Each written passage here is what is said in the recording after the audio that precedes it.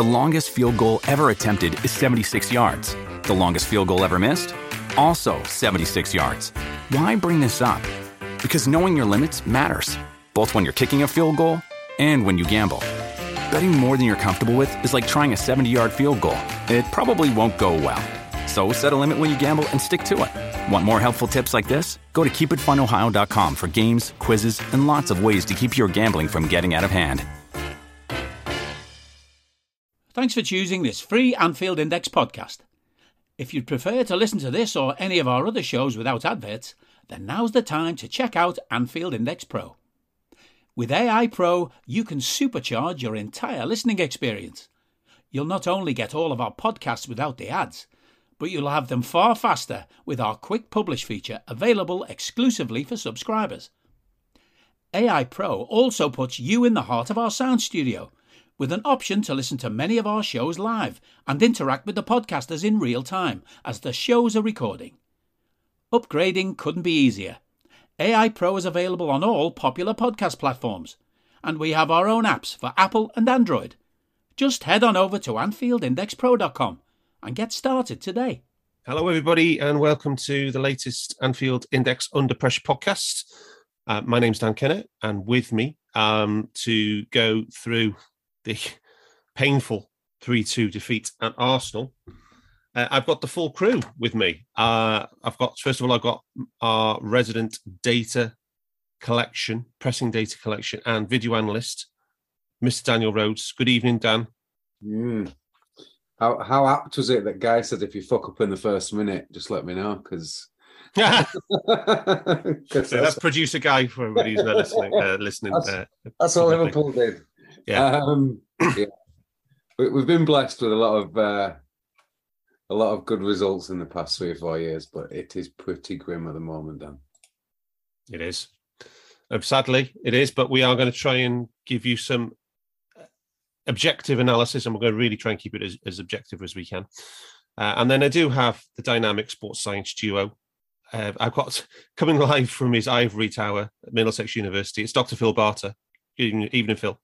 Evening, Darth, mate. It's good. I think I'm starting to feel like you guys did with the 6 defeats in a row part of one season. But it's our time at the moment, but we'll get through it.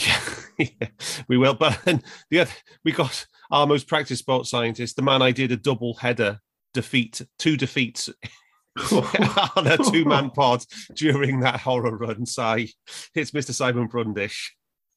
Evening, boys. That was a brutal time, wasn't it? But this feels worse. It does feel worse. Yeah. I think we had time to get used to that, and we had lots of very obvious reasons to justify it. Yeah. Just actually on that, I have coincidentally, I was going to bring it in later, but I've actually got some numbers on our worst runs under Klopp. And this is statistically, objectively, this is currently our fourth worst run. So since the start of the season, 11 games, won 4, drawn 4, lost 3. And it's 10 points from 24 in the Premier League. So that's 42% of points won. Do we want to have a guess which the other 3 were? We've got one of them. What were the other 2 runs which are worse than this, chaps? Anybody? One when we were just about to get in the Europa League final in his first season. Not quite that late, though. It was 6th of December 2015 to the 9th of February 2016. So that was an 18-game run in all comps, of which we won 5, drew 6, lost 7. There's got to be another January in there somewhere. Yeah. And we in that 2015 run, we were 12 points from 33 in the league, which was 36% of points. Yeah. So which January do you think it is, Bart? The one with the V-neck kit and Mo getting 42 goal, maybe? No, maybe not. The Champions League run to Kiev, maybe? Is that right? No. Or season before that? No, it's the year before, where we just got top on New Year's Eve after beating Man City. Yep. And then we ended up... where's it gone? Was that a Gini header, wasn't it? Is that right? We won that game, yeah. Yeah. And then we went after we won the league. Yeah. Then we went on a 12-game run in all competitions of 2 wins, 4 draws and 6 losses. I mean, what the team that was one of the 3 of all time that didn't win the league after leading on Christmas Day? That was them. Yeah. So we won 2 of the next 12 in all comps, and we were 7 points from 21 in the league. That's 33% of points. And then the crowning turd in the water pipe is the lockdown season.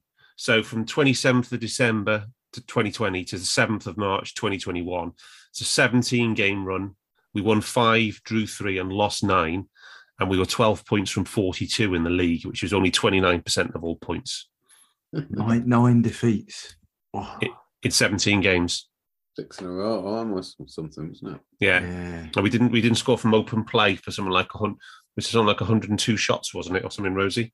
Yeah, I think we won 9 or 10 on the bounce after that. So fingers crossed.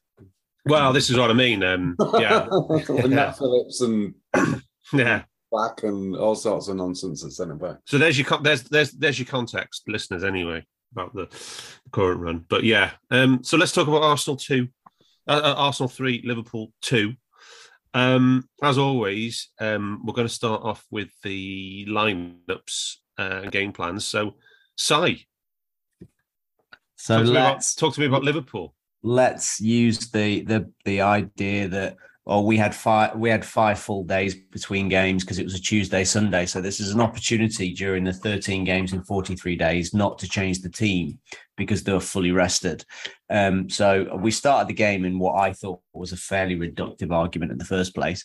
And let's keep the same team that played so well against the second-rate or third-rate even team on Tuesday. Maybe there was some thinking but that we need to refine the system and get some reps under the belt because at home to a borderline Division 1 side is the same as away to the team at top of the league. So let's full on go all out and press, play 4 up front and our 2 in midfield against their strongest unit.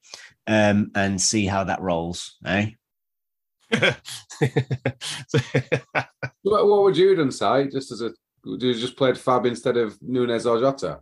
I would have played Fab instead of Henderson. Of course, but I mean, so you just kept the same formation, but just changed those 2. Yeah, I don't really like them doing that thing, but if you're going to, okay, I don't agree with this systemic change, but I think if we're going to do it, it requires very different things than the things we saw. You can't play 4-2-4. You just can't play 4-2-4 in a top division side against any kind of competitive opposition, particularly one that builds through midfield. Yeah, so that's what I'm saying. What would you have done? What would have been the best approach then? I would have played somebody else in midfield too. So like an actual 10 who's a midfielder rather than a second striker. Yeah, or I'd have just gone back. I'd have just used the tried and trusted shit show of a 4-3-3 that we're not doing very well for the last 5 years, but we've refined and everyone kind of knows their role, and stop having inverted fullbacks because that's stupid. Yeah. So you would have gone back to a flatter 3 in midfield, maybe with the more traditional fullbacks, or played Bobby. Yeah. Well, no, it's not even a flatter 3. I've got absolutely no. I think they're saying Fab with 2 8s. Yeah, because that actually goes man for man against the way they play. They play a 2 and a 1 in midfield, and we usually play a 1 and a 2 in midfield. Do that. 2 overlapping fullbacks who go on the outside of Salah and Diaz rather than on the inside. The thing that we used to be so good at. But if this is, I understand, if this is the thing that we're going to do, and this is how Klopp sees the next evolution, and I understand the idea, we talked about it on Tuesday around, or on Thursday, whenever we did the last pod, around the front 4 as they are, with Jota behind Nunes, and that positionally, that creates the second layer for the press. It creates the triangles, which then leads the opposition theoretically down to specific cul-de-sacs that we want to basically Thiago can recover possession from. I understand that, and what we're trying to do is limit the dynamic running necessary. So you've got much smaller zones for each player to play in. It could work, maybe. So you just think he should carry on doing this to give it time to gel a bit more? Or I don't think that, but I think that's what he thinks. I think he has refined. I think what they've done is gone from the most expansive version of the thing he believes fully in, and which requires the most physical capacity. It empowers each player that we have to be the most cerebrally efficient, cognizant players they can be, make the right individual decisions within this team system. And what he's done is he's distilled it down to Lego blocks because there was nothing. So it's the least sophisticated version. And we've gone from an incredibly sophisticated system down to Lego blocks. You stay in this zone and do this one thing until we can refine that. And it's created like this really, the idea is to create a solid foundation that gives nothing away, and everybody stays in their same unit, the same block, which creates a unit. And that's what I think the idea is for this. It's not working though, is it? So we only played twice. Yeah. I mean, and to be fair, we talked about this last time, Si. I mean, he did play this formation for the majority of his managerial career, didn't he? No, he didn't. That was a much more sophisticated and like interchanging version of this, and lots of players had differing roles. And this is this is the Luddites version. I think he is, because it's so reactive. This isn't the thing that they'd planned originally with lots of sophisticated nuance. What they're trying to do is go, right, this is to the basic level of the thing you do as a player, each player, and don't try to expand upon that, because we have too many players that are making individual choices that don't fit within the collective right now. So what we're trying to do is reduce your options of making choices. So now you only have 3, not 307 is what you had before. Yeah, but what in terms of playing? So it's a 2-3-1. It's a 2-3-1 on paper. On FIFA, it looks like what Dortmund did. But Dortmund played with a 9. They had double pivot, and they had better 10s and proper 10s, and other, like you said, there was more sophistication. But ultimately they played with a 9 and a double pivot, right? But their right winger was a very, very different player. He was a utility player, not a winger, not like an attacking fulcrum. Their left back, their left winger maybe was a little bit more similar to Diaz. I just think that the tools at his disposal in the system that they played before were just different. Okay. But if we're going to go on numbers, it was a 4-2-3-1. I actually don't think we're playing a 2-3-1. I think we're playing a 4-4-2, a 4-2-4. Yeah. But Klopp said again, well, the system is 4-4-2. That's what he calls it anyway, doesn't he? So, but yeah. Okay. But Arsenal, they pretty much as you were, right, for where they have been the whole season. Yeah, I mean, ignoring the Europa League in midweek, Zinchenko was injured, so they brought in Takahiro to play at left back. Other than that, it's Tomiyasu. It's the first. Is that it's the Japanese lad playing 18? Yeah, Tomiyasu. Oh yeah, I went to his first name. That's their team. You know, the midfield's the same. They're slightly different. Maybe they change shape a little bit in the midfield now and again, but generally they have Gabriel and Zalaba at the back, 2 fullbacks, with Ben White, their £50 million centre half, playing right back. Xhaka and Martinelli on the wings, Jesus up front, Osgaard in the hole, and Xhaka and Partey being the 2 nominal sitters, and that's their team. Yep. Decent XG. I mean, was it Understat have got them at 2.6G versus just over 2 non-penalty XG per game and 0.9 against per 90. So when we did on the internet, the break between, the enforced break period pod, we did say that Arsenal had the underlying numbers of a solid 3rd/4th place team. Yeah, very much so. So, and that's what they were, wasn't it? Really, Yeah, refined. Yeah. So, Rhodesy, let's talk about that match summary. Yeah. Doesn't get any better this season, does it, Dan? So, like just mentioned then, so I've got across the 6 models, I've got 1.9 for Arsenal, 0.8. Obviously, that's non-penalty. We was outshot 11-8. Shots in the box, they had twice as many as us, 10-5. 7 shots on target to 3, 3 big chances to 1. Although I digress again on Opta's values, because I've got them with 5.2 and above chances, so they could have had 5. But perhaps most interestingly and most worrying is the 47 touches in the box that Arsenal had compared to our 19. Just looking at our worst ever, we conceded 48 touches in the box against Man City in 1920 when we beat them 3-1.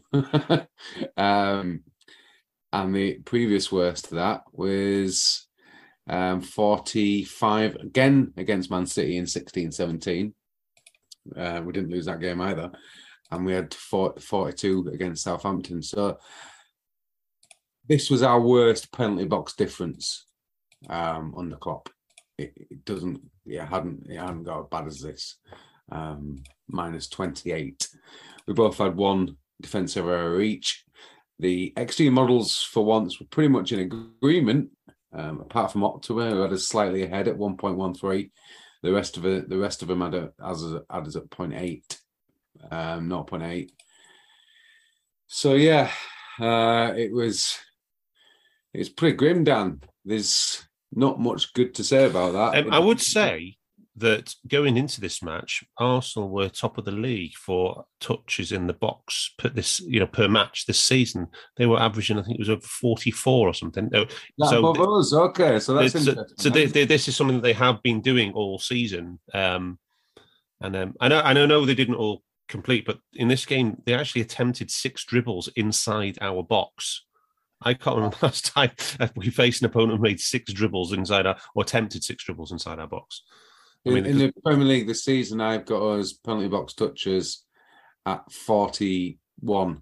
Yeah, so they would have been top. Yeah, yeah. It wasn't good. Even if you look at the fact that we went down 3 times, so that should mean that we should have had higher volume of shots in reply. We didn't get any of that kind of kick. All in the first half, they didn't have anything really between their first and second goals.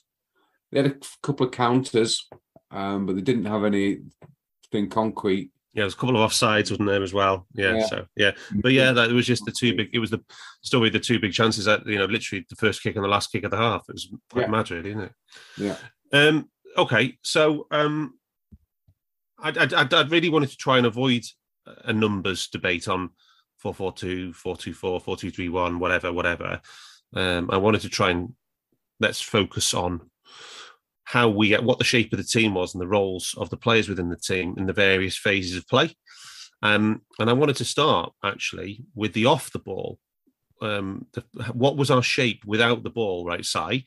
Because my understanding of Tactics 101 is that one of the advantages of playing a 4-2-3-1 with a double pivot, or a double pivot at least, is to provide you defensive solidity, right? That's what my tactics textbook tells me. Yes, but like it depends which phase you're in. So in negative transition, then you absolutely should be having two midfielders drop by the 2 centre backs. But in how we got caught out is that we had possession. There was very quick counter pressing opportunity, and whether Klopp no longer wants to counter press at all, which I think is unlikely, or you would still have to make an allowance for players that have been programmed for 7 years to counter press, that they might counter press, because there was a very real counter pressing opportunity. So much so that Jota even won the ball straight back and made a bad pass, followed up by the second wave, which is very, very normal in Thiago. And it's just the things that happen behind Thiago cost us significantly a problem, that no one else followed that to block that or prevent the outlet pass. And then we were caught on the run. So yeah, theoretically, we should have two deep set central midfielders that would block the pass into whoever is their forward player, and one would go and seek their 10 to stop either the pass into them or to stop them from turning. And we didn't really do that. They play with 3 really high players, so our fullbacks should specifically be occupied most of that time anyway. And then it should, our natural front 4 should be one really should be around Partey, and the other 2, the 2 wide players should be occupying both of the fullbacks, who they generally tend to play from the left, but not with Tomiyasu in there. So Mo could generally go and help out with Martinelli. But the idea where you would be set with those 2 in midfield blocking up and passing through, so you should get way fewer through balls in this game. That would be the benefit. One of the benefits of our shape in this game, reducing, very reducing much. But it also should, and it also should that they should change that that autonomous thought of or not thought of the first action is stick or can I twist, rather than twist or should I stick? Yeah, and that is, it's a very different thought process than is normal amongst these Liverpool players. But in those midfield players, both of those have to have that thought first. Okay. But anything you want to bring in on the change of shape and the strengths and weaknesses without the ball? Yeah, I think Si's right. The 2 should help, for me, block the passing lanes in between the centre halves, depending on what ball side is. And the side's last point is critical. Rather than going for the press as the first instance, it should be to hold. So the first goal, if you look at that, yes, it's a counter-pressing opportunity, but Hendo comes over to try and press and win it rather than sit. If he sits, he has a better chance of blocking the through ball in behind. Thiago commits as well, though, doesn't it? Yeah, but that's the counter press. So that's normal. Do that with one player, player should do that. One player should do that, and one should sit, because then Hendo can block the. So if the ball comes through, what Si said there is, rather than going and twisting, he sticks. If Hendo does that and sticks, he's got a far better opportunity to defend the through ball that splits our defence, and then they score. Well, yeah. If he was deeper, he would just be able to see Odegaard. Yeah, of course. All I'm saying, but because he doesn't do that, he tries to go. Oh, I'll go and help out and press. Yeah, and then Odegaard just runs off the back of him, and then Saka finds him. And Saka finds him. So that is the little bit where getting well drilled in the system. I don't know, and I don't know where we should go there, but if you pick players that are used to playing in a 2, there are some things that become automatic to them, right? Henderson has only ever played in midfield in a 3 or as a 6. A 6 or an 8, yeah? Yeah, in the last 3. In the last in his career years. for a Klopp, yeah? Yeah. Not in his career. He's played as a 2 before. Me and Darth both thought that him and Chan could have had the potential to be the best 2 in the country. But he hasn't played for a long time there. For a long time. What I'm saying is Fab and Thiago have spent a lot of their time playing in 2s. And this is where also I think personnel, if you're trying this new things out, maybe it's better to go with people who are just used to playing in a 2. So you say round pegs in round holes? Yeah, they're used to playing as a 2. Well, if we are trying to go back to basics, like Si said, Lego blocks and stuff, it does make sense to me. Round pegs in round holes, and the rounder the peg, the better. Rather than trying to constrain, constrain, and because it's not natural to them, they go and do something else, and then oh crap, and then for 40 minutes you get the period between the 2 goals, and we were largely creating some good stuff. We had some good waves, but unfortunately, that first error in the first minute sets the tone. You know, as we said, you were kind of quite constructively positive about the in between the second, like this, from the second minute to the 48th minute. What were you? Yeah, it's just that I thought that but it was one of the first. We were away at the Emirates. We got back into the game. We looked good in our transitions, I thought. In hindsight, it was until Diaz got injured, really. And there was a half an hour period where Diaz and Nunes were looking very dangerous, and Arsenal didn't. It looked to me that Arsenal had almost run out of ideas. I thought we imposed us. If you look at the waves chart, if you look at the pans there, we had 3 good peaks of activity which had shots in them, and one of them was a goal. We had the penalty in there. I mean, me and Si were chatting on the WhatsApp one this afternoon about instances where if a player had made a better decision, we would have had a far better chance. Ideas on, I think it's on 13 minutes, decides to cut back and have a shot rather than just roll it across 6-yard box for 2 players to tap in. Yeah, he does the same thing on 18 minutes. So it's just, I think we were in the game and we were creating opportunities, but then it comes down to decision making in the other end of the pitch, which we know Diaz and Nunes and the rest are new, and they're getting. I mean, Diaz has been long enough, but they're still not making, in my mind, the right call often enough. Yeah. The weird thing is, Dan, I don't know what you guys think, but we built our foundation, our brilliant 134 games where we were the best team, one of the best teams of all time, on being absolute ninjas in both boxes. Yeah. We were the best in the world in both boxes. Yeah. And we made the right decisions in the middle to get us into one box and keep the opposition out of the other box. And now we are really good at clogging up possession and shit in both boxes. Yeah. We become Man United in 2015. I was going to say we've become Brendan. Yeah. But just to highlight a point, your point about touches in the box and them getting in behind. If you look at the EPEV pass maps for Arsenal, they go round into the hot zone. So they avoid zone 14. So they go round, and it's the old City tactic, where they get to the byline, pull it back to penalty spot. The number of times Arsenal did that on attack is that reason. They dribbled into the box, pulled it back to PK, and then they had 2 players on coming for a shot, and we'd either get blocked off or we panicked, we tried to clear it, didn't clear it. That's their pattern of play. But they were also, they forced, we were always under stress when they got into our box. It wasn't like they had 15 passes to get into our box. No. They were getting into our box with 3 passes, and we were getting into theirs when we'd already had 25 passes. 25, yeah, for sure. It's just that their play is quite simplistic in that way. And they've got both boxes worked out. Whereas, as I said, we're taking so long to get anywhere. And the decision's not right. So let's just before we start to talk about the on-ball side of things, there's 2 big things I want to talk about off the ball still. First of all, quickly, Si, the running and the sprinting. Been a theme all season. How did we do in this game?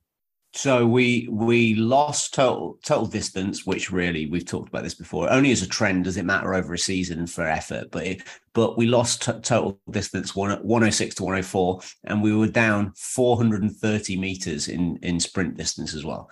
So that's 2 players basically. It's just, there is an effort thing, but we also had, for the first time under Klopp, and I don't think I've ever seen this outside of a World Cup, 3 players taken off injured. That's significant anyway. Yeah, 2 of them were contacts. That's going to alter physical things as well. Yeah, one of them was soft tissue, and 2 of them were contacts. Yeah. Yeah, I suppose Diaz was contact. Yeah. One of them's fatigue. The other 2 were from tackling incidents for sure. Yeah. So yet again, my question. The only reason that we continue to touch on this is until it ceases to become a trend, then we'll stop talking about the distance and the sprints again. But Si, question to you is the biggest reason for the change of shape, or one of the biggest reasons, are physical capacities for sprinting and running? Well, whether it's the desired outcome or not, I have no idea. But what I can say is that the change of structure, it limits the role of everybody, so there's less running required from one zone to another zone. Yeah. So it reduces the physical demands on each player. So let's just surmise, for example, just for argument's sake, we are suffering large-scale burnout from last season amongst the squad. This would be a way of managing that to whilst still managing to put in players so where they are going to exert themselves less physically. yes, theoretically, you're gonna move as a team more. There's going to be less full pitch transition. That we should see less basketball and less risk, which causes multiple turnovers. So instead of having 107 turnovers in a game, let's keep it to 80, and then there's less emergency running, which is the problem. Right. Okay. Thank you. Brilliant. But the other big one, Rhodesy, off the ball, is the pressing. And my pressing in this game. Wow. Well, I'd hope to see something like a little bit more consistent building on the Rangers game. But unfortunately, I saw the opposite. I also saw, like in the first half, like I was trying to look at what you were seeing, Dan, trying to see if I could see that in the pressing. I thought the first half was the worst in terms of our pressing. Maybe that's clouded by a couple of incidents that led to goals, couple of overcommitting, and then someone not covering, which is, I guess, what you want in a two. But it was a lack of group presses, virtually hardly any in the first half. I think the pressing efficiency in the first half was, it felt like around 60%, which is one of the worst I've ever seen, even including the Napoli game recently. No chains, very few possession wins. A lot in the second half was just pushing them back. So that's what they wanted because they were winning quite often. And it was, really, really disappointing. Virtually no XG, Dan. Well, everything was low. And I mean, and the first thing that you've got to stand out, Rhodesy, when you look at it, is that it was the same amount of presses as we had against Rangers. We had 136 against Rangers, 140 against Arsenal, right? Last season, we played Arsenal. This is the third time we played at Arsenal, at Arsenal's ground this year. It's a really good viz you've done there, Dan, with all three put together. Yeah, and I'll be sharing that from the account later, the Twitter account later. So League Cup semi-final second leg, 20th of January, we had 54% possession and we made 203 presses. The league game on the 16th of March, we won 2-0 again. 52% possession, 281 presses. That was the 16th of March. That's not even 7 months ago. And then this game, 56% possession, 140 presses.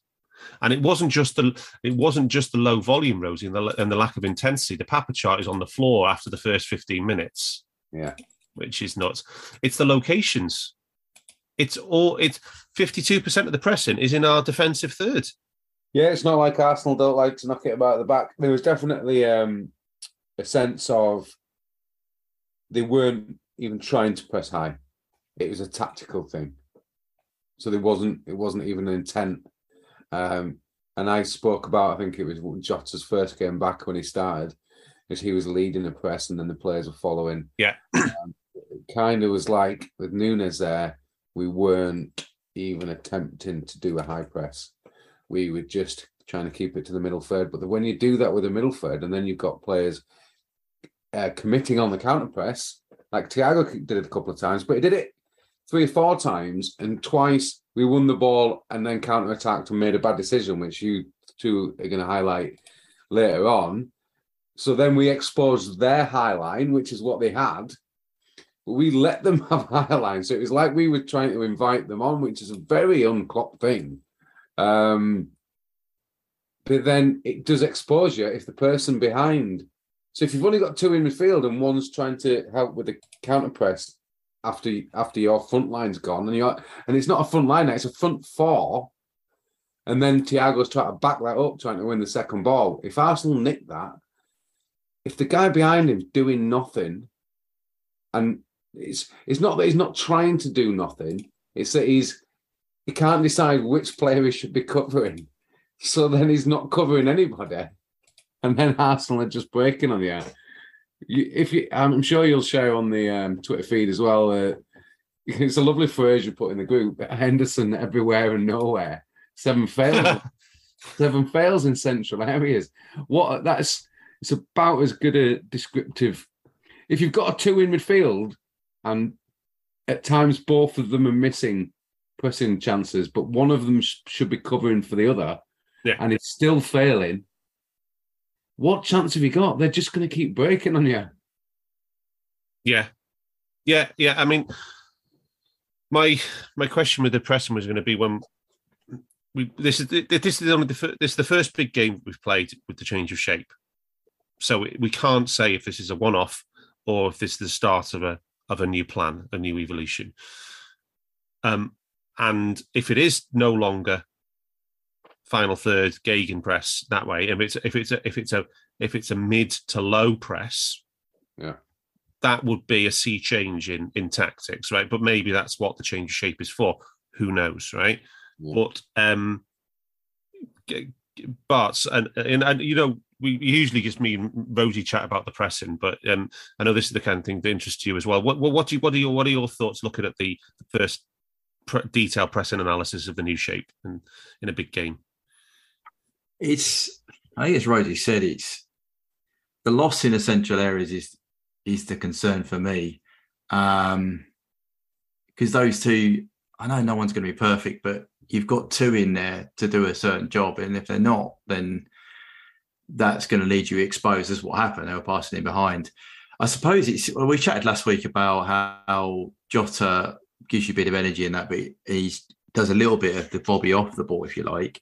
But without the four up front doing anything, the two behind have got to be amazing, because there is no stopping that ball getting recycled in front of them.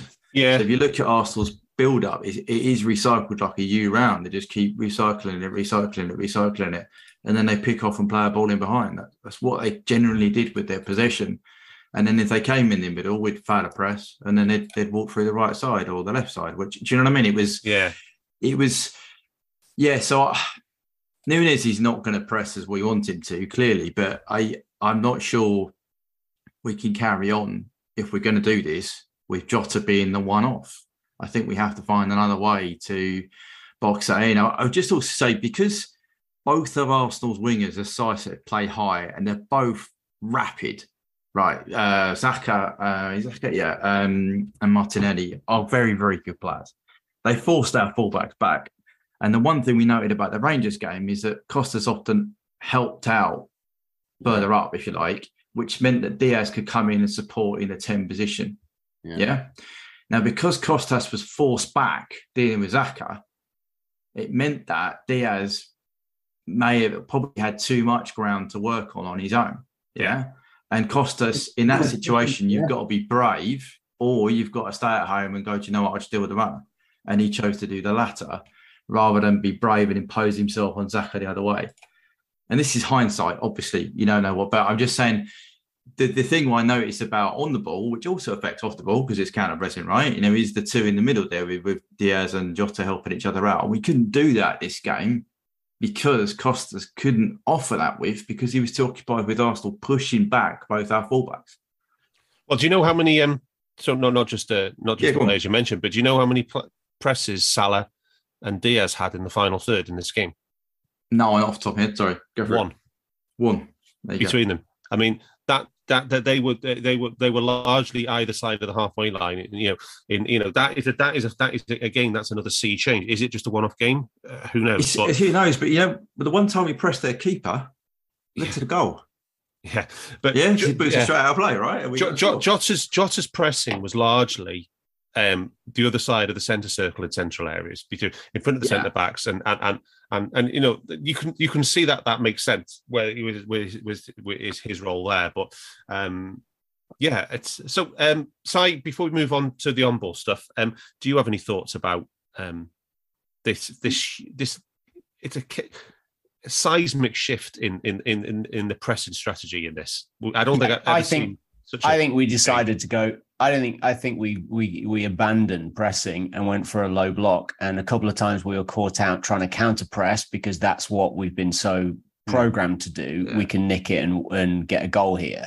And obviously one time caught us out. But I think the plan which is so counterintuitive from the selection, was to drop off, allow them to play the ball out the back, block off the passing lanes, because they've got a couple of lads who, Gabriel and Zabala. who's the Love Island dude that plays at the right back. White. Oh, White, Ben White. Yeah, there you go.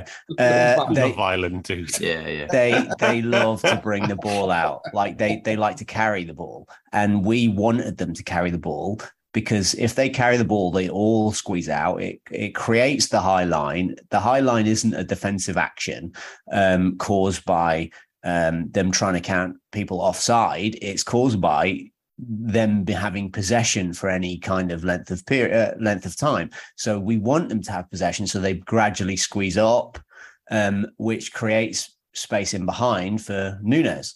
So I think what we were trying to do was allow them possession unless they were unstable, where we could go counter press in the first 2 seconds. But as soon as they got past the first 2 seconds, we were back off to halfway and then block passing lanes and then press Xhaka or the idea, I think, should have been Partey, even though Partey's obliterated us before at Anfield on his own. He was amazing in being press resistant. But I think the idea was to catch them on the half turn, block passing lanes into Saka and Martinelli and catch the midfielders on the half turn once the ball was badly played in there, because those Arsenal defenders don't pass well, but they do carry well. And I don't think... Playing Jota where he played to do that role makes very little sense to me, but they know him better than I do. Okay. So my last point, Dan, just on the again the crucial factor of group efficiency. Firmino had 19 on his own, but 100% efficiency in groups. Hendo improved from 71% to 80% in a group. Jota's was slightly down, but Thiago's was 100% in groups. Diaz was 100% in group. Nunes was. Gomez was. But the group pressing overall was very low in the search. Yeah, it was, and there was every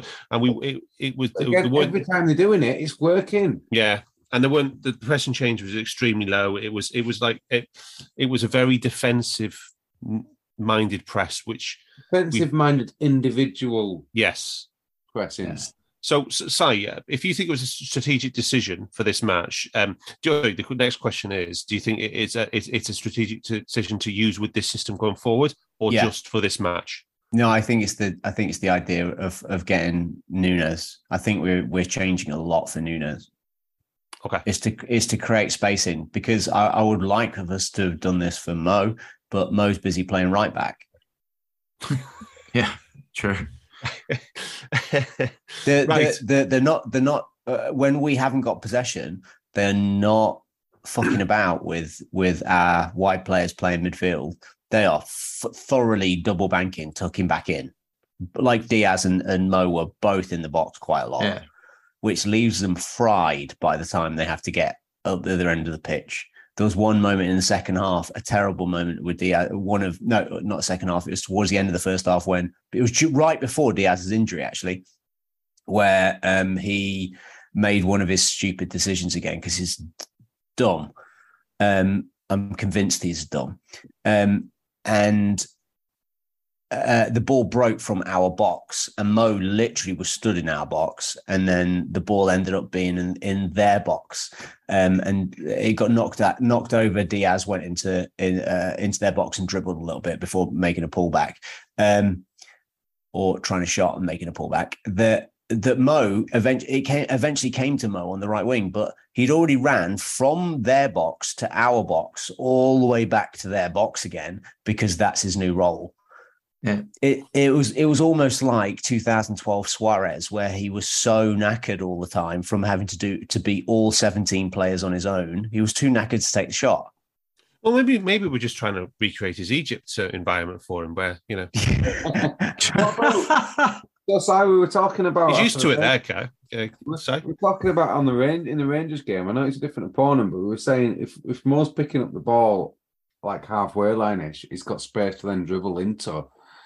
Are you just saying that the fact that he's doing so many grafts forwards and backwards means that once he does even get any ball, which we'll touch on with Trent's distribution to him, which has always been a key factor in our success, fact that he's not getting any distribution from Trent and then having to graft up and down the pitch, when he does get on the ball, his effectiveness is going to be severely reduced.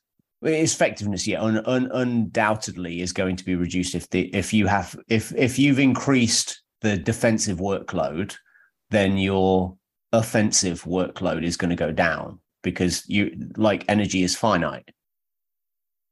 So, are you saying that overall in the system, the roles are there to in the new shape to reduce the amount of transitions and reduce the amount of except in the right for the wide midfielders. For the wide midfielders. Yeah, okay, that's it.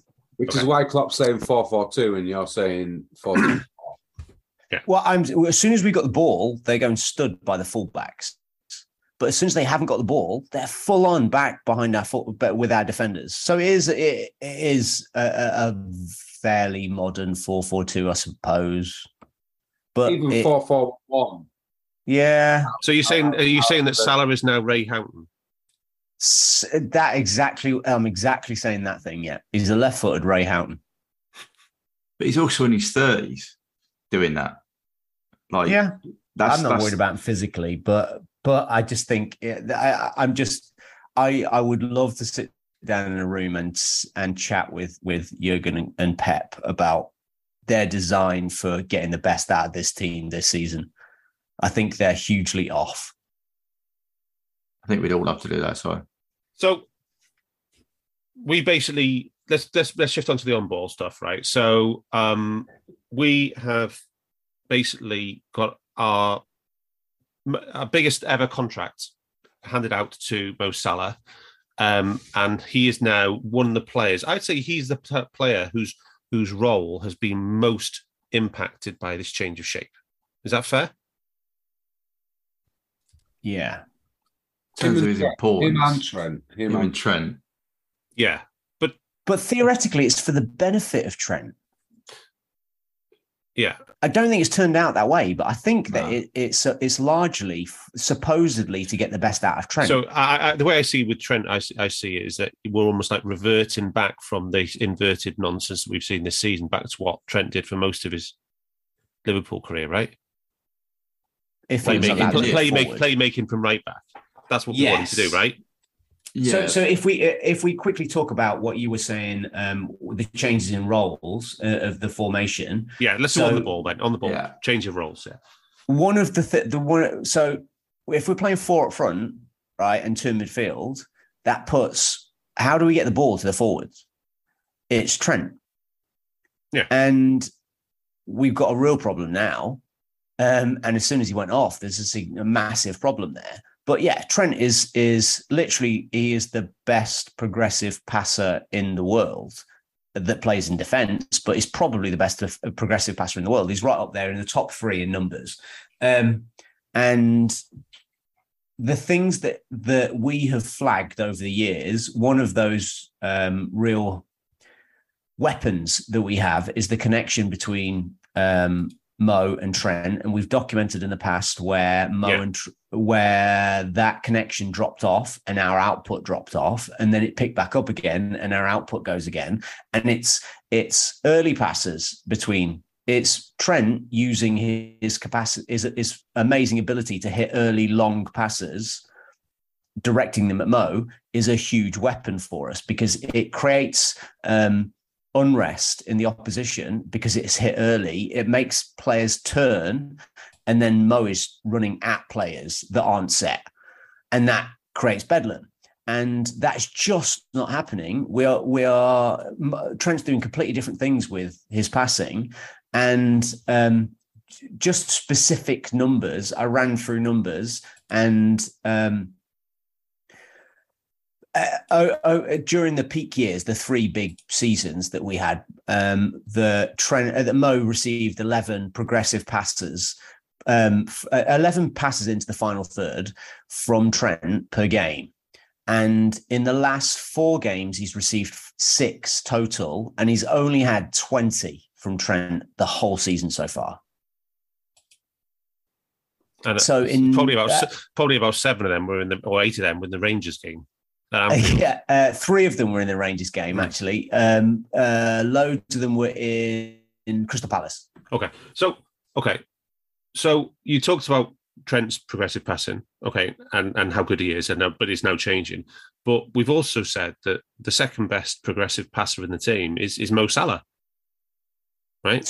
Yeah. So you've got to get him to the ball early, and then you've got to have runners off him. And we're not getting him the ball early. We're giving him the ball again. Like we've been through dull phases in the past where he has got players where he is set. We have slow possession, and he ends up being marked by three players. And then we give him either a long pass and go and fight for that, which is what happened in this game with 50% reception. He only received 50% of the passes were attempted to him, which is shocking. But it's because he was man-marked and he had Martinelli working his balls off and Partey was over there to get the ball off his toes and the passes were long. Yeah. So he's just fighting off scraps. Okay. Yeah. And also, if you're expecting someone, and Klopp seems to be suggesting this with the 4-4-2, if out of possession, we're then going back into it and he's playing as a left-footed Ray Houghton, there's no point in Trent giving him a quick ball because it's not going to be in space. He's then got to dribble past 2-3 players in a lot of area. He was in his own half, so Trent can't pass him the ball because he's 3 feet away. It makes it completely ineffective, doesn't it? Yeah, he's receiving the ball a lot deeper in this game than he was in Rangers. We want him on the turn, pushing their fullback when Trent's playing that ball. Yeah, but we want him in the half space. Is it just all a product though, Bart, of basically Martinelli because he's really fast and quite good, and so basically Saka was back deep quite a lot of the time. Is it just a byproduct of that? I mean, we can't not. Arsenal are a good side, right? I think we can all sit here and say they're a good side, and those two are very good wingers. So yes, in this system, Mo had to do the defensive work. Yeah, and therefore he is deep. If you look at the pass maps, whatever you want to look at, he's receiving it a whole zone lower than he was against Rangers. Yes, Rangers are shit, but still, that shows you, I think, Arsenal quality, but equally our inability to find Mo far up the pitch, which means he can't connect with Núñez or Jota, and they become very isolated, as a two dots, nothing really going through them. Núñez is the only one that happens to be in and around, 14, whatever you want to call it, if you want to go that far. Whereas in Rangers, we had a lot of our attacking players in and around those key in the half spaces and in the zone. So I know Rangers are crap, but still, yes, some of it is Arsenal, but equally our inability to just get up the pitch. I mean, then maybe that goes back to the tactical change where we've sat off, as Si said, we sat off a bit, so we're a bit deeper. And the pitch is then longer for us to get into those key areas. I don't know. It was for me, that was a big change from the Rangers. I mean, as good as player as Ray Houghton was, he wasn't anywhere near the highest paid player in that Liverpool FC team. For example, no, he wasn't. John Barnes, John Aldridge, Alan Hansen.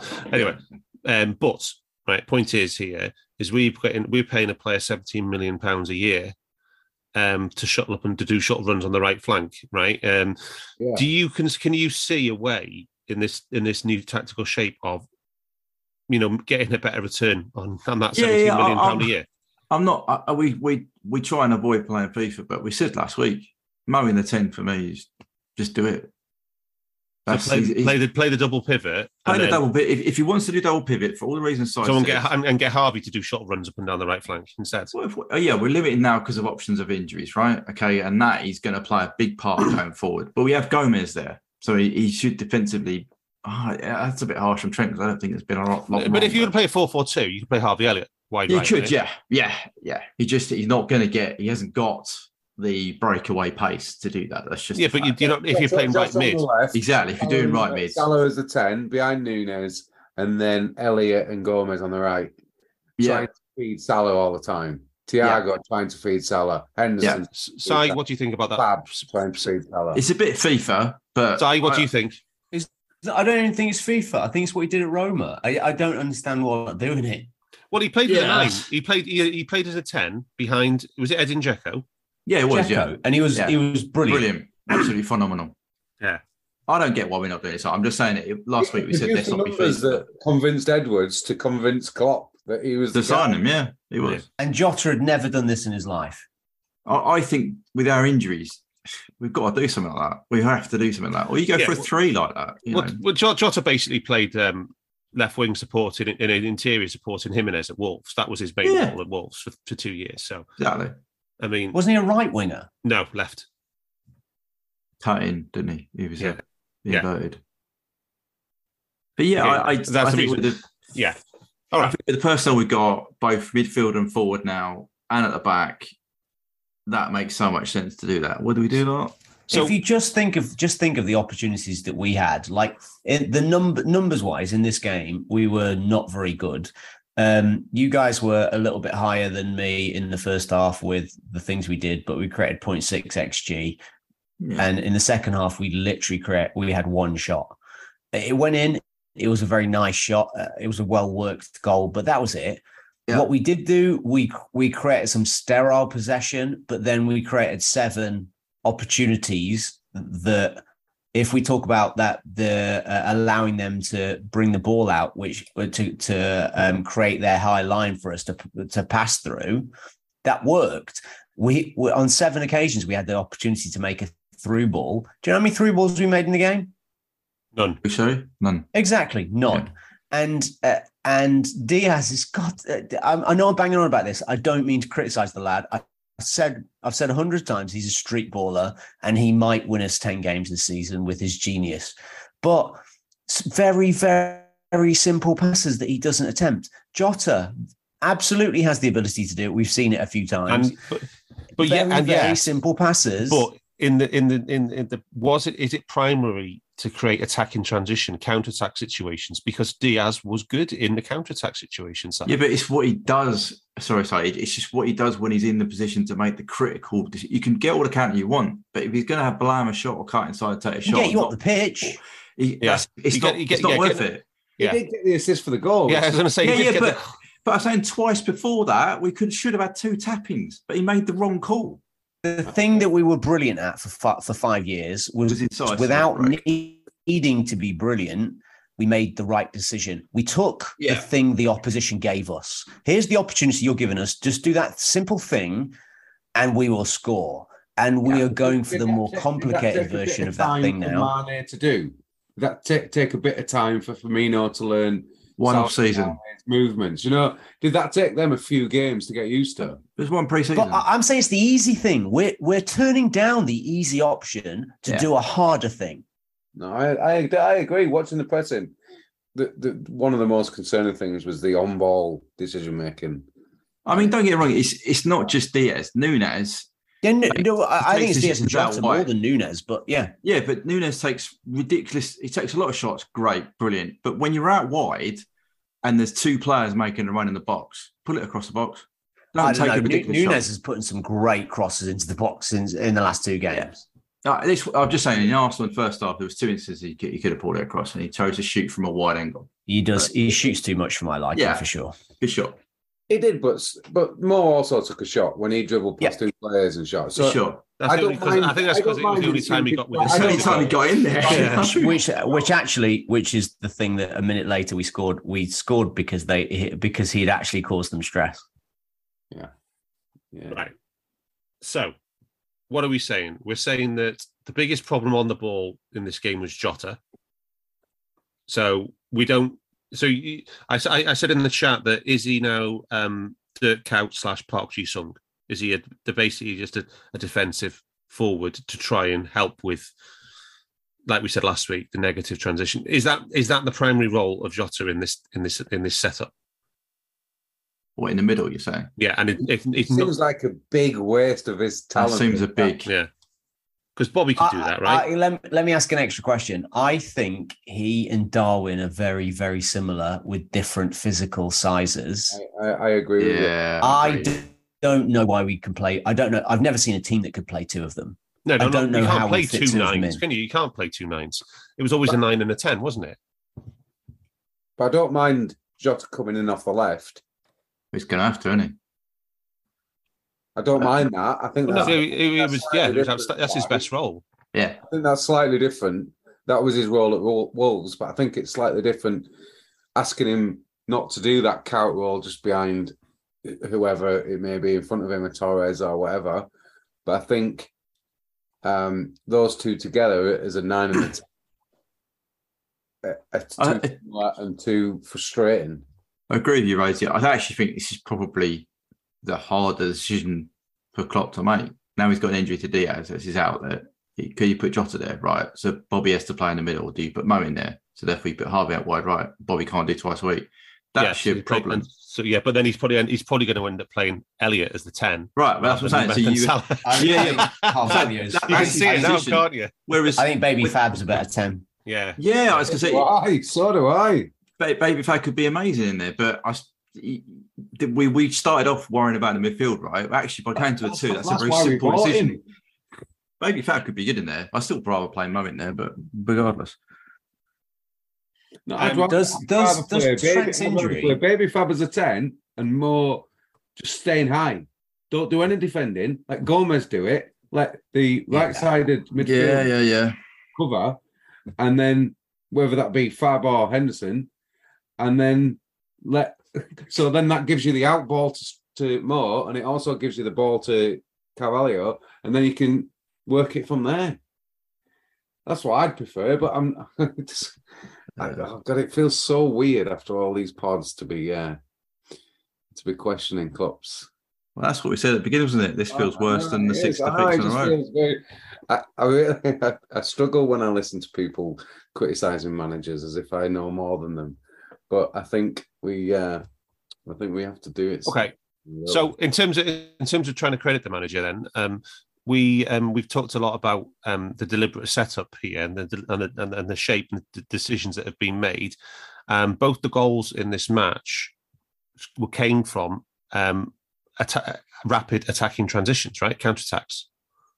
Yeah. And we managed to pull Arsenal onto us to a large degree, break, and then get in a good transition moment, right? So that has to be a success in the attacking sense. So I guess if that's a success, but why did we fail so dismally in attack in the last 35 minutes of the match? Did we just run out of legs? I think some of that. I think we also, 3-2 down at that time. It is 3-2. Yeah, because the last shot was 58 minutes, wasn't it? 58 minutes. I think it was the only shot in the second half. No, 53 minutes, wasn't it? And then we had 2 in injury time at 96 and 97. But it's relevant. I think some of it is physical, but I think Klopp panicked. I think he made too many changes trying to solve it. And I don't think any of it worked.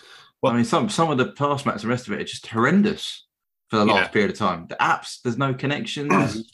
Shapes, horrendous. Brilliant pass maps there for it's just clubs and stuff. And that last period you're talking about, Darth, you've got Henderson and Firmino in the 2 half spaces with Nunes on his own and no other connections building up to it. Yeah. It's just, I genuinely think at that point, I don't know what he was thinking. I can only think he's just in panic mode. So let's go through them then, right? So the subs it was first of all, Bobby came on for Diaz. Yeah, I mean, that's 2 minutes for half time. And then ignore Gomez because Trent went off at half time. So Gomez was on 46 minutes. And then 69 minutes, it was Canati on for Matip, another injury. Yeah. So can I just interject here? You've taken 3 of our biggest progressive meters per touch players off the pitch. Yeah. Massively. Salah off for Fabinho. Yeah. So. Yeah. So it just became. I thought every sub made us progressively worse spots. I absolutely agree with you. There's no remnants of any improvement in the system, whether you do it as a whole of a half, break it down by minute. There's nothing got better. And in reality, in hindsight, if I'm being really objective about this, is that we ceased to take the game to Arsenal as soon as Diaz got injured and had to go off. Yeah, because when all else fails, he was the outball in the left-hand channel. Yeah, and it was him, and Nunes couldn't do it on his own, and it was those two together that was those two together. And then when you don't have that, they scored just before half time. Yeah, I think that's crucial, Dan. That was crucial. They just scored before half time after stupid mistakes from us because we're the dumbest team alive right now. But we spent the whole first half 1 goal behind. This goal was the second goal for them, yeah, their second goal. because it comes from our free kick. So Jota dribbles past two players and gets absolutely clattered on the touchline. And then we put a free kick in, and it's just a knockdown header from Matip that's intercepted by them, and then they break on us. And Tsimikas ends up defending 3, and Henderson and Trent seem to be in a really good position to sort out Martinelli, and he just dummies them both. Cuts back. Whatever happened to tactical yellows? That's what I'm saying. Higher up, you've got. Down. Absolutely, especially I think Thiago misses him. Thiago Muller's Xhaka, I think it is, and but he misses the tackle on. And then Matip Muller's somebody else in the as well, and they both stay on the pitch. It was Jesus that Thiago kicked, and for the only time in the game he didn't go down when somebody breathed on him. Yeah, and then because they're smart enough, they know that's how resilient they actually are when they need to be. So they actually did get taken out twice, but not hard enough. Yeah, they got properly fouled. Why wasn't the man on the ball taken out? They were. Was kicked. They got clattered. Thiago. He just nipped past them and then played the ball in down the channel. We had 2 opportunities. As I said, we gave it pretty good chance. I mean, you got centre half and Thiago flying at you. But Hendo could have cleaned out Martinelli. Would have only got a yellow. Should have done, before as well. Should have done, yeah. Before he when he broke into the final third, should have clipped him then. It was the 4th minute of injury time. He could have taken the yellow, go in at half time. Going at half time. We defend the free kick, job done. But he doesn't. Tell you what we should have done. Not gone up for the free kick and just allowed the attackers to go and see what they can do. Yeah, I was about to say, Virgil and Matip to do what they do. Virgil and Matip both went up, didn't they? Yeah, and again, I wrote that down as my final point. Is saying all of that. Why the hell are we sending both our centre halves up for the last minute of the half? Don't do that. Why not even? So I don't mind us because we've but not in the last minute of the half. Such a threat from set pieces. I don't mind. Put a better ball. I'm not gonna scoreboard journalist this. If we think we've got an advantage in set pieces, we should do that. But I would say we haven't discussed any of the penalty incidents. Just finish this incident first, please. Yep. Just finish the second goal first. Yeah. It was shocking. Yeah. So the problem is that I think Hendo should have eliminated the problem at source by fouling him, fouling Martinelli, and then Trent makes up everybody else's mind for them with going across 2 back up Hendo, because if they just stay 3-on-3, chances are Arsenal don't score in that situation if it's 3-on-3. But yeah. Yeah, if both those 2 players manage to stop him cutting back and getting the ball across, it's sorted, isn't it? And the thing is that Martinelli cuts back, right? So I'm not disposing Trent to blame or anyone actually. So Martinelli cuts back, takes out both our players. So it's 3-on-3. But if he does that anyway with Trent in the middle, there's a good chance he finds a player and it's an easy tap in anyway. Exactly. And also, because Martinelli's that good. And Hendo ends up playing Saka on anyway. Yeah. So you kind of like... Which is the worst bit. We didn't deal with it at source. He then got right into the hot zone. He does both our players that end up going over there for whatever reason you want to argue about, and ends up with a pick of a choice of a player to pick out, and he picks out Saka at the back post. Okay. Before the penalty incident, Rosie, I want to question, right? Arsenal's first goal in the 58 seconds, right? Why was no definitive offside thing shown for VAR? Yeah, have you seen this? I've heard this discussed that it didn't work. There's 5 cameras didn't get the right angle. Yeah. So is it like VAR in cricket, also DRS in cricket, where it's not loaded, so they have to go with the on-field? Is that right? That's what Dale said. He said that there was 5 cameras, couldn't get a definitive angle on it, so they went with the on-field decision. Which is fine by me. But it looked off, didn't it? It looked. On the still, it looks off. I didn't think so, but I don't mind. I don't mind you two. It would be one of the ones when I think the angle is so. It's hard, isn't it? So our eyes are not. Yeah, that's fair. I think with the automated offside, it would have been interesting to. If we had an explanation as to why a angle couldn't be found for an incident that was 8 meters over the halfway line, that's pretty central, really. Why was no angle available? I don't know. I didn't. Dale didn't. Yeah, I'm not arguing with that, Dan. But no. Has any explanation been provided? No, it was literally these. the correct angle wasn't available, and then technology failed for that. Marvelous. Right. Okay. So shit happens there. Okay. So the Rhodesy, you went and researched the silhouette rules for us. What did you find? Well, I did. I posted them in the group, but we're not going to read the rules mid-match, mate. On the basis of what you said, but I think the most important thing is we should get a quote from Jess. Did you ask Jesse about? Sorry, did you ask Jesse for his quote about why? So his son's done he's done his refereeing badge. Bless him. What a ledge. I did. Yeah. I asked him. He said that it shouldn't have been a red card, but it should have been a yellow card because he got, I can't remember what the term he used. It imposed physical harm. Basically, so even though no, it's not excessive force is an instant red. But he said about the penalty. If it's I said excessive force, and he said no, excessive force is an instant red.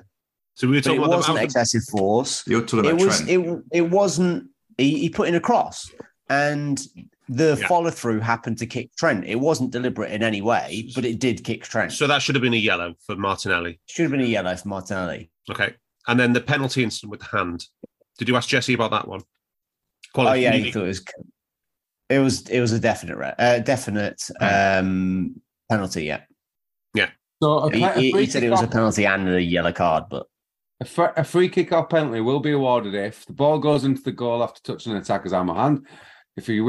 If a ball touches a player's hand or arm, which has made their silhouette unnaturally bigger. Now he puts his arms out, Dan. That's what I couldn't understand. Now Dale Johnson might have said something different, but that to me, the ball touches the player's hand or arm when it's raised above his shoulder. It was. No, Dale Johnson agreed with you. He said it's pen. Dale Johnson just dances within the rules. The supposed intent of referees rather than applying rules. He goes past the fact that VAR should apply rules. Basically, he says that they're not there to apply the rules. All they're there to do is support the referee. And it seems to make sense. That's exactly what he said. It was a pen, didn't he? He did say it was pen, yeah. The other thing, did you see the bit about Oliver being not wanting to be undermined by a junior ref on VAR, which had happened in the previous game, and he happens all the time. Yeah, and I'm saying to that, the VAR wasn't. But we're only interested in the rules. Yeah, we are. True. The rules to me, it was a pen. I thought it was a pen. Yeah, I thought it was a clear as day pen. Okay. So if they get theirs, we should have had I've heard today that it didn't. It wouldn't. What would it?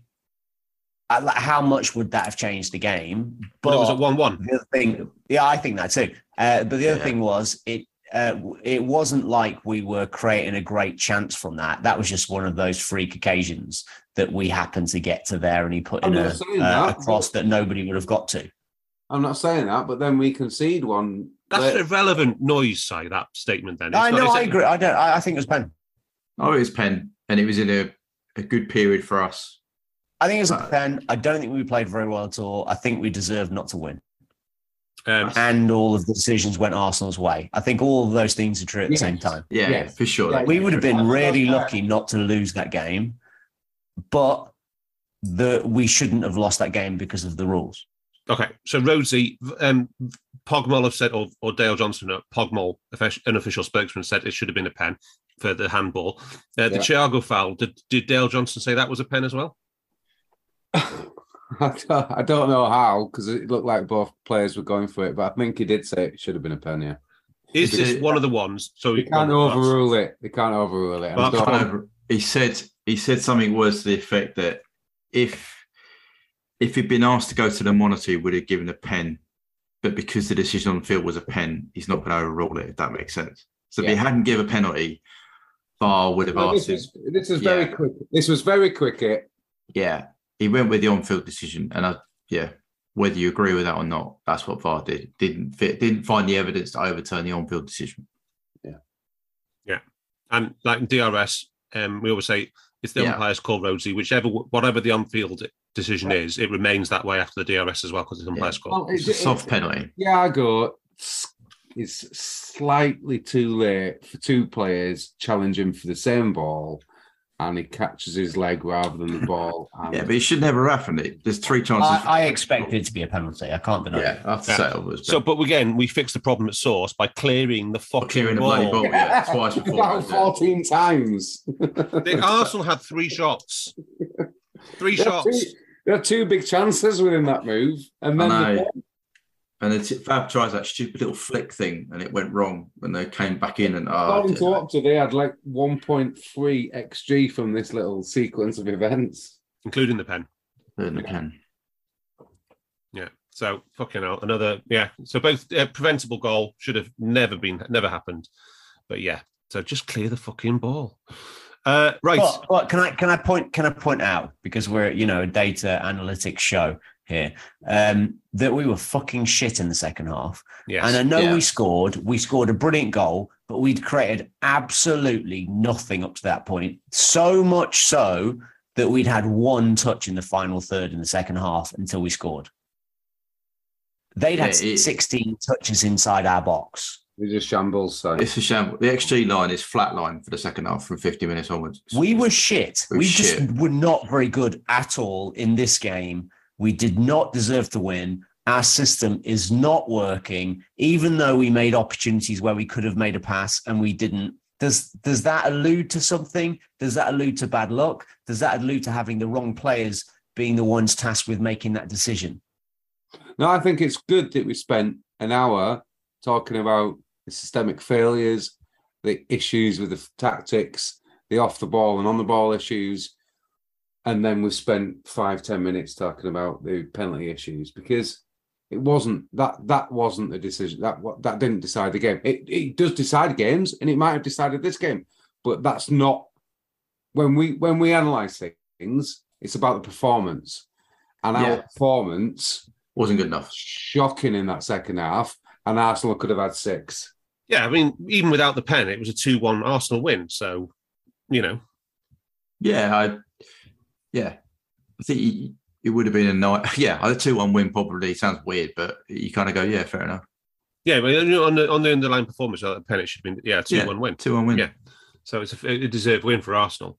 But even then, I still think the second and third goals were easily preventable. Yeah, for sure. But there's no just from better defending. But they had other opportunities, right? We've already gone through that. They just scored on those, and I think they decided to sit off at certain points and say, "Go on then." Yeah, and we had nothing. All their goals were avoidable, and that's the part. But then talking about in the first hour, they could say the same about ours. Our first goal was a terrible clearance, and then a cross that went through a defender's legs. Yeah, a wise man once said every goal is avoidable. Otherwise, you wouldn't defend. Okay, so to finish off the pain of this show, injuries. How bad are the 3 injuries? Oh God. Nowhere near as bad as you'd expect in a game where 3 players were dragged off through injury. So because of the stupid truncated season, I'm expecting not to see Luis before the World Cup. I do expect to see Trent before the World Cup, because how else would you create more drama for him and Southgate? And is Trent just bruising? No, it's strained ligaments and bruising. But yeah, those things heal quite quickly, and Trent heals generally quite quickly. Matip, on the other hand, does not, and he has a typical overuse calf injury. So thank God Konate is back. Yeah, well, out goes the 3 at the back idea. Yeah. Okay, and have you got any words for Verge before we sign off? Run faster, run more. I think he is for the first time in a long time suffering from people not perceiving him as the best in the world, and he's probably feeling like he's not playing the best in the world, and he's trying to figure out a way to cope with that. Yeah, I'm not on the he is saving himself for the World Cup nonsense. I think he's just second guessing himself a little bit, which makes him a bit slower. Yeah. Bruised ego. I feel sorry for a bunch of our lads, and I think we've got, if we should probably do, I think we don't have time now because we've got 417 games in the next 6 days. But if we actually went through one by one the players, our legends, and the players we have in the squad, and who's improved, who has the potential to improve, who's gone backwards, and who is very likely to go backwards, I don't think we're in a good spot all round for our squad. No. There's no emoji there, Si, when you said 417 games in 6 days. Yeah. Right. And on that bombshell, emoji. Oh, what the fuck? Where's that? Have I lost the sound? No, Just keep going, Dar. Oh, Just say the end now quickly. all We'll right, cut and that that's out. been your Under Pressure podcast for this week. Jesus fucking H Christ. We will be back That's next Diaz level decision making there. next Monday for a double header of next Tuesday for Rangers and Man City. Until then, That'll be up the fun. Reds. Oh. We hope you enjoyed listening to this Anfield Index show. Please be sure to subscribe to our channel so future podcasts find their way to your device automatically. There's nothing quite like fan engagement, and we'd love to know what you think of anything discussed on this show. The best way to get in touch is over on our free Discord community, where both podcasters and listeners debate the hottest LFC topics 24/7. Sign up free now at AnfieldIndex.com/Discord. You won't regret it. You can also follow us on Twitter at Anfield Index and find us on Facebook by searching for Anfield Index. Oh, and before you go, we'd love it if you could leave us a 5-star review on your favourite podcast app. It only takes a couple of seconds, and it means the world to the people who create these free shows. Sports Social Podcast Network.